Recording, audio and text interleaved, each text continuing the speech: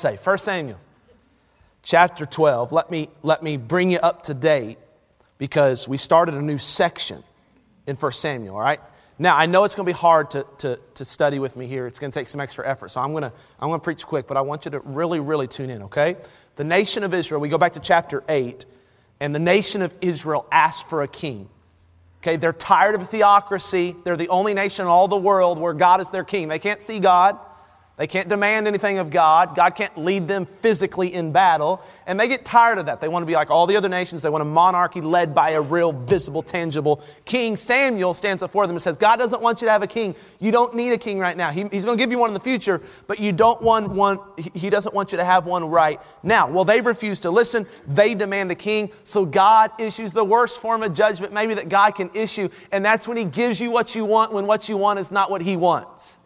Oh man, that's not a good thing. If God says no, stop asking. But sometimes God will say yes to show you that what you asked for was wrong in the first place. And that's what He did.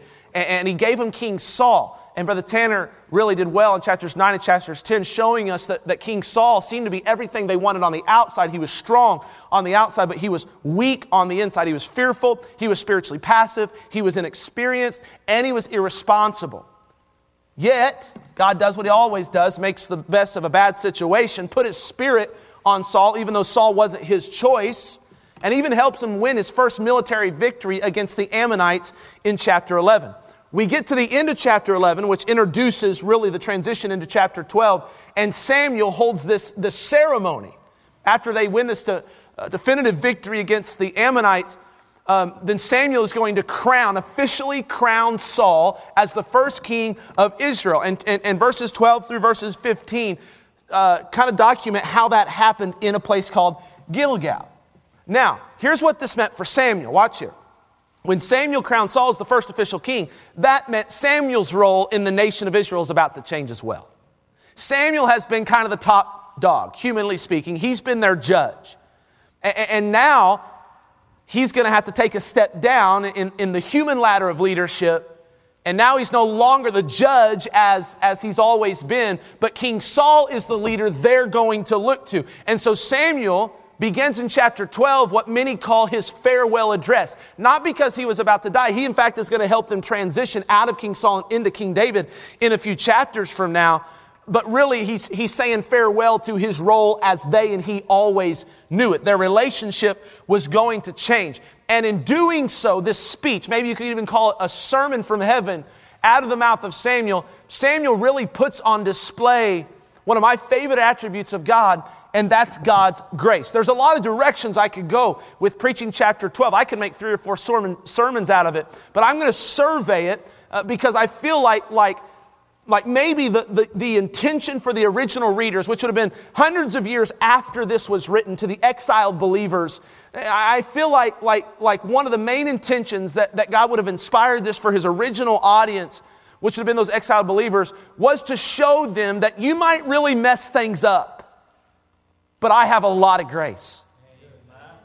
You might ask for things that I tell you shouldn't ask for. I might give them to you. He might, or she might, or they might, or it might not be what you wanted once you got it, but I can make the best of it. And so he's gonna talk about this multi-dimensional aspect of God, and that's His grace. And by the way, God's grace does have many dimensions to it. You understand this. God's grace, as we know it, sometimes we think of grace as we instantly go to the warm, fuzzy part of grace. Whew, God's grace forgives. That's great.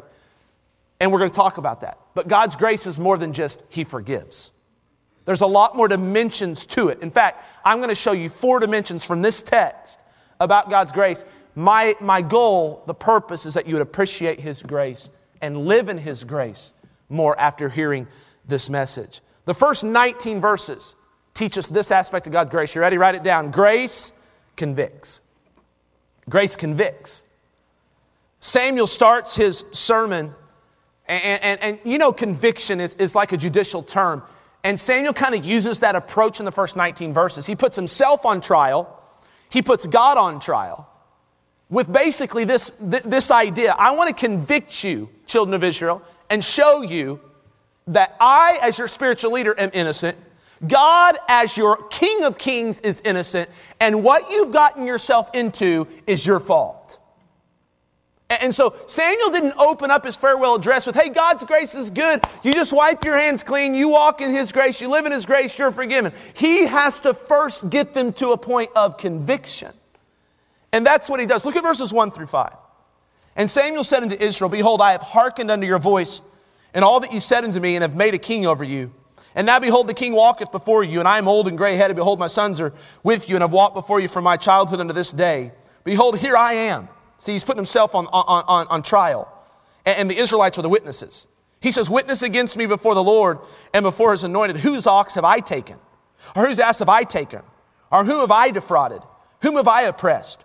Or whose hand have I received any bribe to blind my eyes therewith, and I will restore it to you? And they said, thou hast not defrauded us, nor oppressed us, neither hast thou taken aught of any man's hand. And he said unto them, the Lord is witness against you, and His anointed is witness this day, that ye have not found aught in my hand. And they answered, He is witness. Now, I want you to notice a key word in verse number 3. When Samuel begins to question them rhetorically, he says this, behold, here am I, witness against me before the Lord and before His anointed. Watch this. He said, whose ox have I? What's that next word? Taken. Or whose ass or donkey have I? What's the next word? Taken. Now, there's significance in what the narrator's doing here and what Samuel's doing here. Because you go back to when they first asked for a king in chapter 8, and Samuel stands before them and he gives a speech. He gives a sermon. And in his warning against a king, the key word of that speech was the word take. And he told them, here's why you don't want a king. Because when you get a king, he'll take from you. You think a king will give to you. All a king will do is take. He'll take your sons, he'll take your daughters, he'll take a portion of your crops, he'll take a portion of your land. You'll have to pay taxes. And that's what false kings and false idols do in our life. They promise to give, but all they do at the end is take. Samuel then compares himself to the king that they replaced him and God with, and he says this, I haven't taken from you. I haven't defrauded you. I haven't oppressed you. I haven't done what Saul is about to do. But you ignored my warning. You ignored my generosity towards you for all these years. And I want you to know, I'm innocent.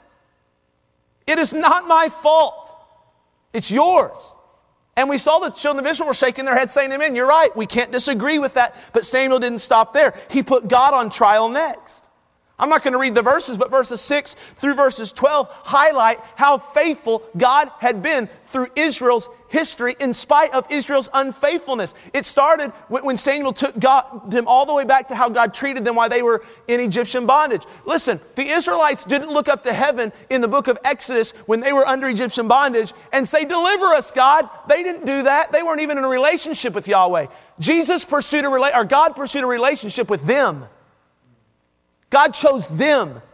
In spite of the fact that He knew in His omniscience, in his all-knowing aspect of God, He knew that they would not be faithful to Him. He chose them anyway. And then He pointed them to the days of the judges, where even though God chose them and loved them, they chose to be unfaithful to God. But when they cried out to God, God would send them a deliverer like Gideon, a deliverer like Samson, and all the other deliverers in the book of Judges. That is God's grace and faithfulness in their life. And then He even reminds them of just chapter 11, when in spite of them replacing God with an earthly king, God still saw to it that they had victory over Nahash and the Ammonites. What is Samuel doing? Why is he putting God on trial? He's wanting them to know that the situation they find themselves in is not Samuel's fault and it's not God's fault. In fact, this first point, it climaxes in verse 13. Look at it. Now therefore behold the king whom, watch the pronoun, ye have chosen, and whom ye have desired. Listen to me, church. When it comes to our sin, we are not victims. I'm going to say it again. I need to get an amen there. When it comes to our sin, we are not victims. We are volunteers. Nobody makes us sin. People sin against us. We're the victims of other people's sin. But we don't sin because we have to. We sin because we choose to. But Samuel still isn't done. He still wants to bring them to an even deeper point of conviction. And I'm going to show you. Look at verse 16 and 17. He says, now therefore, after I have proven it's not my fault and God's fault, I want you to stand and see this great thing which the Lord will do before your eyes. Is it not wheat harvest today? I will call on the Lord, and he shall send thunder and rain, that you may perceive and see that your wickedness is great, which ye have done in the sight of the Lord in asking you a king. Look up here. Samuel called for a thunderstorm during harvest time.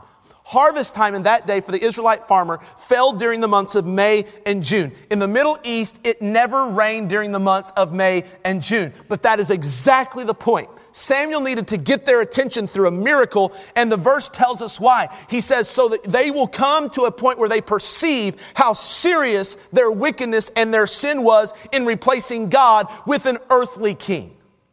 In other words, I'm going to send this storm in a time when it doesn't rain because they need to feel a deep sense of conviction. And that's exactly what happened. Look at verse 18. So Samuel called unto the Lord, and the Lord sent thunder and rain that day, and all the people greatly feared the Lord and Samuel. And all the people said unto Samuel, pray for thy servants unto the Lord thy God, that we die not, for we have added unto all our sins this evil, to ask us a king. Grace convicts. Did you see that? Samuel, through his sermon and through this out of the ordinary supernatural circumstance, gets them to the point where they fear God and they admit the severity of what they've done. Listen to me. God's grace will not let you go your own way and make foolish and sinful decisions without chasing you down with conviction. Does God's grace forgive? Absolutely. We'll see that in a minute. But God's grace doesn't forgive our sin until after it's first convicted us of our sin. We aren't forgiven until we've asked to be forgiven. We won't ask to be forgiven until we've sensed and admitted that we did something wrong. Conviction, watch, it's often viewed as something negative, but I believe it's just as gracious as an act of God as His forgiveness is. Without conviction, we'd all go our own way and we wouldn't think twice about it. Sometimes God in His grace convicts us through a Samuel in our life.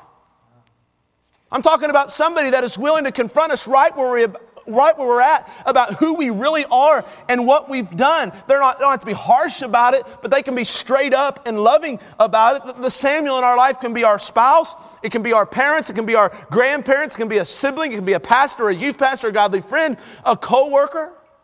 But when God sends a Samuel to us, the message is very clear and it's very convicting. His message, Samuel's message, should come to us by way of an everyday conversation. Samuel's message of conviction can come to us by way of a song, by way of a sermon, by way of a text message, by way of a Facebook post, by way of a podcast, by way of a book. But when God sends Samuel our way, we know it. The message is clear. God wants us to realize this: we're guilty. God wants us to realize that we can't blame our personality, we can't blame our upbringing, we can't blame our environment, we can't blame our spiritual maturity level, we can't blame our boss, we can't blame our bad habits, we can't blame our church. God's conviction wants to get us to a point where the only person we can blame is ourselves. Then sometimes God's grace will convict us through a circumstance of life. Maybe it won't come like during a storm, a supernatural physical storm by way of Mother Nature, but something will happen to us or around us that is out of the ordinary, and God is trying to get our attention. Watch here, Jesus did it with His own disciples. After He fed the 5,000, He perceived in His own disciples, you read the Gospels, how their heart wasn't right. It kind of makes sense because they were told by Jesus that they're going away for a vacation. I don't know if you remember this. I think it's John 6. Maybe not John 6, somewhere around there. They're going on vacation. They had just done a lot of mighty deeds. And then Jesus is like, we got to get away for a while into the desert place where nobody is. You guys need to take a breather. On the way, they get interrupted because Jesus is a rock star. They follow Jesus, and Jesus doesn't say, hey, I'm ministering to my disciples. You know what He says? We're going to have a church service right here. And then the miracle of the 5,000 comes out of it. By the way, sometimes some of God's greatest things done through you will be during an inconvenient time. And if you're closed off to God working through you because it's uncomfortable for you, or because you got your own plans, or because you're tired, or because you're not in the mood, then you might be missing out on being used in some of the greatest ways God wants to use you. And God used them despite their reluctance. They didn't even believe that God could do it. God did it. And because they had a heart problem, God said it was a hard heart, and he sent them in a boat on the Sea of Galilee, knowing full well that he was going to boss Mother Nature around and put them in a storm of their life. They were scared, saw Jesus walk on water. You know the story. After it was done, they fall on their knees in the boat, amazed at what God did. The Bible says they forgot the miracle of the loaves. They were hard of heart. God used that to revive them, an out of the ordinary experience. And he does the same thing with us. I'm not saying that every shocking experience of your life, every negative experience of your life, every trial of your life is because you sinned. We understand there's another flip side to trials, and that's to strengthen your faith. So I'm not saying there's another storm, by the way, that God sent the disciples in, and it was a time when they weren't wrong with God. They were right with God. And so there's a flip side to that coin. But listen to me. Sometimes you do experience rough circumstances because God's trying to get your attention. Are you listening to me? There's some things at work that happen. There's some things at school that happen. There's some things in your health that happen. There's some things in your finances that happen. There's some out of the ordinary experiences that come out of nowhere, and that could very possibly be God trying to get your attention. He often uses circumstances kind of like doctors use shock paddles in the ER. He wants to shock your heart back into rhythm. He wants to get you back to a place of soft-heartedness to Him. That's the first aspect of God's grace. It convicts. Listen, friend, conviction isn't bad. I just talked to a lady that's visiting our church. I said, hey, what drew you to the church? She told me. I said, are you enjoying what you're hearing and experiencing when you come to service? And you know the number one thing that she's enjoying the most? is she says, you know what? Every time I go to church there, I feel like I've been to church. I said, what do you mean? Well, she said, my whole Christian life, I've always thought that you're supposed to feel good at church all the time. But she said, sometimes I need to be made to feel uncomfortable. Amen. Now, just so you know, it's not my aim to make you feel uncomfortable. The Holy Spirit does that good enough. But when you preach next chapter, next verse, you're going to get into some uncomfortable passages of Scripture. And just so you know, there are a lot of churches that skip those things. And they won't preach expositionally because of what they know they have to preach. So they want to be able to pick the topics themselves. But that's not how we're going to preach here, because you need the whole counsel of God's Word. We need the good, the gentle, the exhortation, but we also need the rebuke every once in a while. In fact, we need it once a week at least, because we're sinners. We're just human beings. And so I appreciate that her mindset is changing in the fact that conviction isn't a bad thing. Like, it's a good thing. It draws us into God's grace even deeper and even more, because we can't be forgiven until we're first convicted. And that's the next aspect of God's grace. God's grace forgives. Look at verses 20 through 22. And Samuel said unto the people, fear not. You have done all this wickedness, yet turn not aside from following the Lord, but serve the Lord with all your heart. And turn ye not aside, for then should ye go after vain things, which cannot profit nor deliver, for they are vain. Watch here. For the Lord will not forsake His people for His great name's sake, because it hath pleased the Lord to make you His people. Boy, you need to highlight that verse. That's an amazing demonstration of God's grace. That's how He's always worked with Israel. They sin against Him, He chastises them, they ask for forgiveness, He forgives them, and the cycle started all over. And by the way, that cycle hasn't stopped.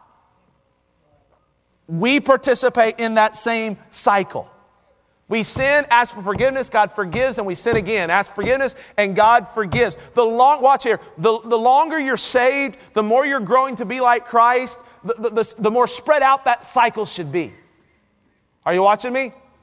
So a lot of times when we're in a bad season, here's what happens. We sin, and then we ask forgiveness, and we sin again real quick.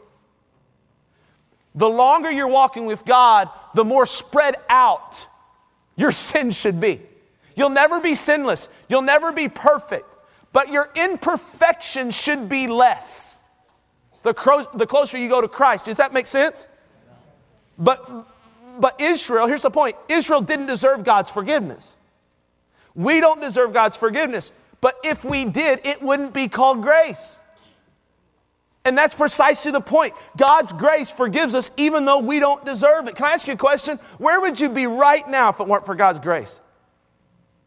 Can you imagine that for a moment? Where would you be if it weren't for God's second chances in your life? Where would your marriage be? Where would your kids be? Where would your health be? Where would your finances be? Where would your attitude be? What would your future look like if it wasn't for God's forgiveness? I'll answer the question generally. You'd be a mess. And I'd be a mess if it wasn't for God's forgiveness, which leads me in application to ask you this question. Are you extending God's grace and forgiveness to others like God extends it to you? I have to go there because that's what God's grace ought to motivate us to do, to give grace. See, in life, people do toward us what we do towards God. They sin against us. The relationship is damaged. They ask for forgiveness. We forgive. And guess what happens? They sin against us again. The cycle continues. Do you forgive others through their cycle of sin towards you like God forgives you in your cycle of sin toward Him? Well, but I'm not God. Well, I'm not either. But we're told to forgive, Ephesians 4:32, as God forgives. How do we do that? And how many times do we have to do that? You're asking the same question that Peter asked Jesus. How many times do I have to forgive the same dude for the same thing? He said 7 times, right? And he thought he was really good. And Jesus blew that up with a crazy high number to make the point that it's not about keeping score. It's about giving grace. It's not about how much do I have to forgive. It's about how much I've been forgiven. Hey, here's how you give grace when you feel like you can't. You remind yourself, watch here, that you'll never be asked to give more grace to others than what you've been given by God. The grace that God has given you will always be greater than what somebody has done to you. And the comprehension of that grace will be the sole determining factor for how well you're able to give grace to others. Why is it important for you to not just gloss over this aspect of the fact that God's grace forgives? Because your capacity to forgive others is solely determined on your comprehension of how much God forgives you. You've got to understand this. This can't be a little theological subpoint in your life. God's grace and that He forgives you every time for everything ought to humble you to the core. It ought to humble you. Here's the third aspect of God's grace. It instructs. Look at verses 23 through 25. Moreover, as for me, Samuel's talking, God forbid that I should sin against the Lord in ceasing to pray for you. Man, that's awesome. Praise the Lord for spiritual leaders that don't give up on us. But I will teach you the good and the right way. And here's the good and the right way. Fear the Lord. Serve Him in truth with all your heart. For consider how great things He hath done for you. But if ye shall do wickedly, ye shall be consumed, both ye and your king. Now look up here. Samuel didn't just confront them with their sin, allow them to be convicted and forgiven, and go on his way. He did what a good parent ought to do. He instructed them in a better way. Because that's what grace does. It teaches us. Look at how Titus put it. Titus 2, 11 through 12. For the grace of God that bringeth salvation, watch here, hath appeared to all men, teaching us that denying ungodliness and worldly lust, we should live soberly, righteously, and godly in this present world.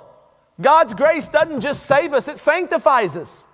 It teaches us how to live a better, more pure life. It loves us right where we're at. It just loves us too much to leave us that way. It saves us, it forgives us, it redeems us, it changes us. Then it places a clear expectation on our life moving forward. Here's Samuel's instruction to Israel. Fear the Lord, serve Him with all your heart, and stay thankful. If you fail to do that, there will be consequences. And the same is true for us. Watch. Just because God's grace has wiped the slate clean and forgiven us and made us right with the Lord doesn't mean that we go out all week and live it up and then come back the next Sunday for confession time. The Apostle Paul said, what shall we say then? Shall we continue in sin that grace may abound? God forbid. How shall we that are dead to sin live any longer therein? What is Paul saying? Grace is not a license to sin. Grace is an empowerment to overcome sin. God's grace will forgive you every time for your sin, but God's grace will instruct you to overcome sin moving forward. And that's why the author of Hebrews talks about God's throne, watch here, as a throne of grace. You remember that verse in Hebrews? You can come to God's throne of grace boldly. Because when you get into a situation where you're tempted to retreat back into the same sin that God just forgave you of, you can come boldly to the throne of grace to find help in time of need. It's incredible. And when you come to that throne of grace in your prayer closet, even in the midst of an intense temptation, here's what you'll be met with God's grace by way of your high priest, Jesus Christ himself, who has been in all points tempted just like we are, which means this: he knows what we're facing. He can feel what we're facing. He's walked where we've walked. He's been tempted how we've been tempted. And he can give us the grace and strength and power to overcome every temptation because he himself has overcome it first. Man, it's good. It's good. God's grace instructs us. Don't take advantage of God's grace. Are you hearing me? Don't do it. Why? Because Samuel warns them. If you do that, you just think you can just kind of dip in on God's grace when you want and then go live it up, come back, dip in on God's grace. You better be careful. God's grace will ultimately stop. And you will be consumed, he says. Consumed. That being consumed comes in all kinds of different forms. The New Testament form of God's judgment, how he consumes us in Romans chapter 1, is he just lets us have our way. No, he gives us over to our reprobate minds. And so when we start sinning, God says, okay, I'm going to let your sin consume you. I'm going to stop sending Samuels in your life. I'm going to stop sending on ordinary circumstances to get your attention. And I'm just going to let you be consumed. And I'm telling you, that is a dangerous place to be. You don't want to be there.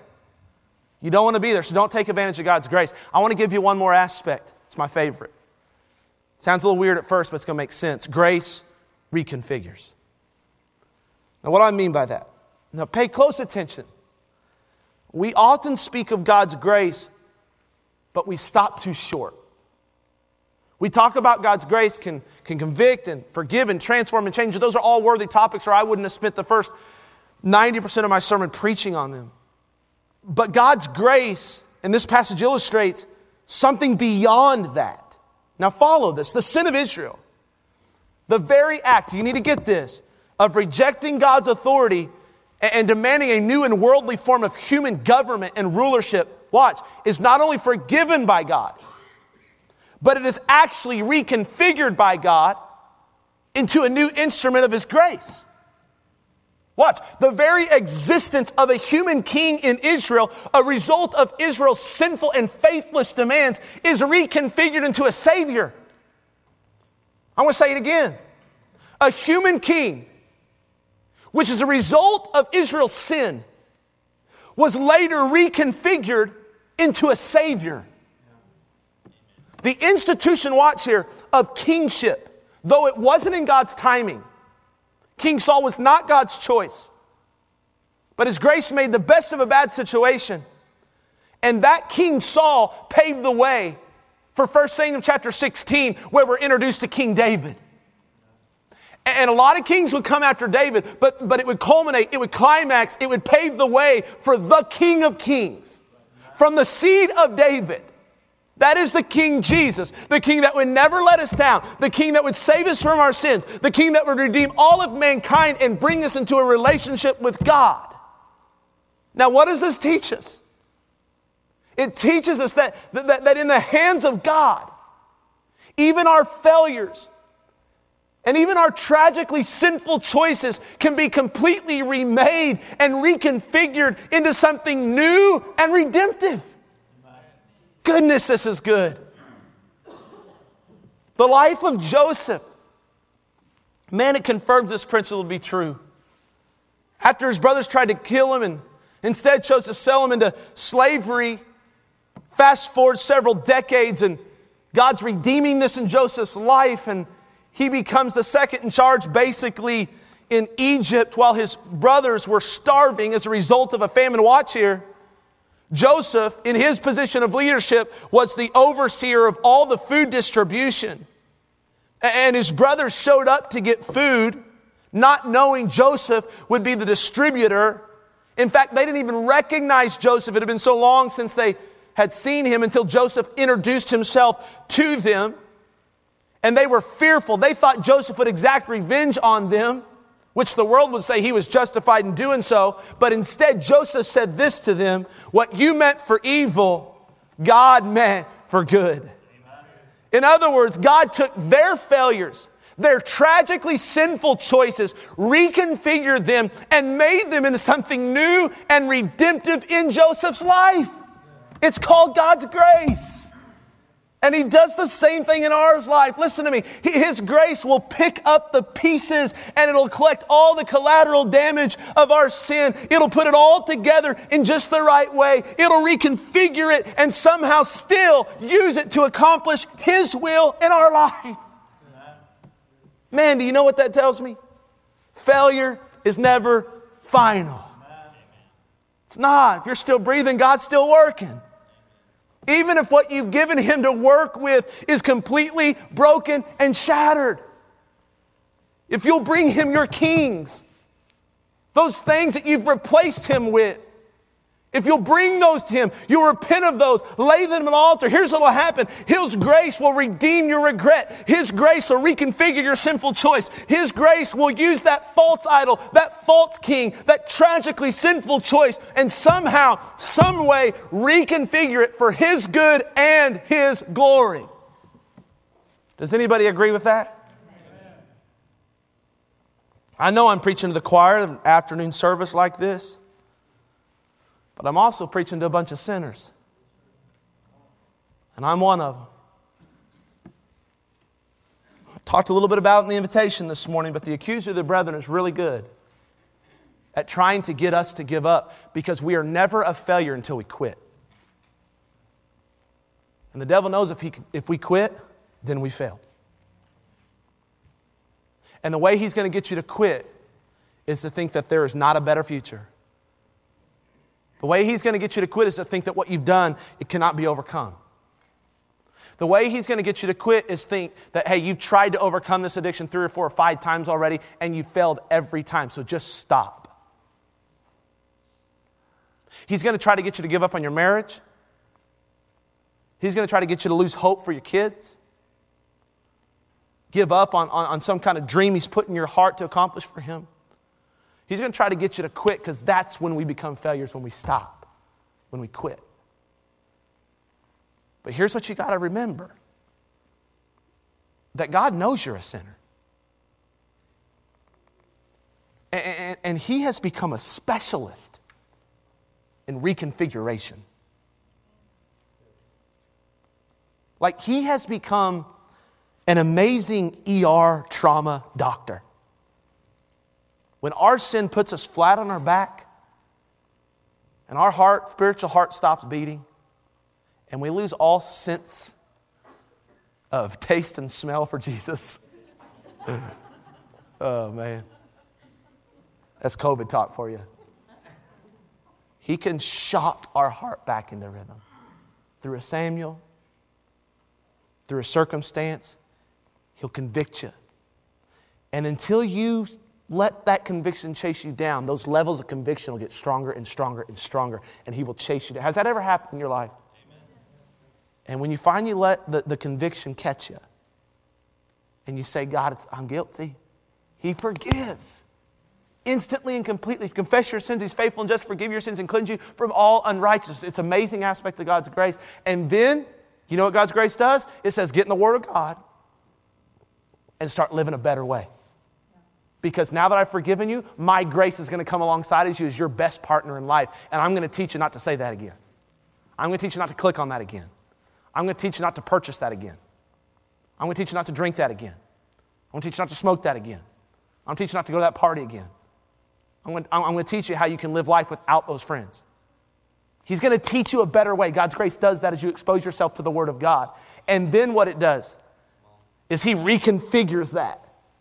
And it might be 2 or 3 or 4 decades later, but Romans 8:28 becomes so vivid in your brain and so vivid in your life, because chapters later you look back at that mistake and it's like, wow, it's still very real. And maybe you got a hint of consequence that you'll face the rest of your life for it. But God has made a miracle of my mess. God has made a testimony of something that I tried to destroy. God has reconfigured and redeemed my regret, and He's placed me on a better path. He's pulled me out of the miry clay. He's set my feet on a solid rock. He's given me a new song. He's redeemed my regret, reconfigured it, and now He's getting glory from it. And that is like the four-dimensional grace of God. I know that I've been in this studying it all week, so it's in me. It's deep within me. I've been thanking God for His grace all week. And you come from eating lunch and all of that, and it's a little harder maybe for you to grasp that. But I want you for a moment just to respond in worship to the grace of God in your life. Whether that grace right now is convicting you, whether that grace has forgiven you, and it has, whether it's that you needed to hear that grace is instructing you in a better way, or whether you just need to be reminded that grace is reconfiguring even your tragically sinful choices. I want you to envelop yourself with those four dimensions on every side of you. And I want you to respond by just saying this: God, thank you for your grace. And give me what I need to show that same grace to other people. Because maybe you need to be a Samuel for somebody else and a source of conviction. And you know you need to speak up for a friend, a spouse, a child, a coworker. God, help me to forgive like your grace has forgiven me. God, if you give me opportunities, help me to instruct and show and be, by example, give a better way. And God, help me to give hope to people who've lost it because of their choices. I don't know how it's spoken to your heart, but I do know this. We need to say thank you to God. So, Miss Kay, why don't you come and play Grace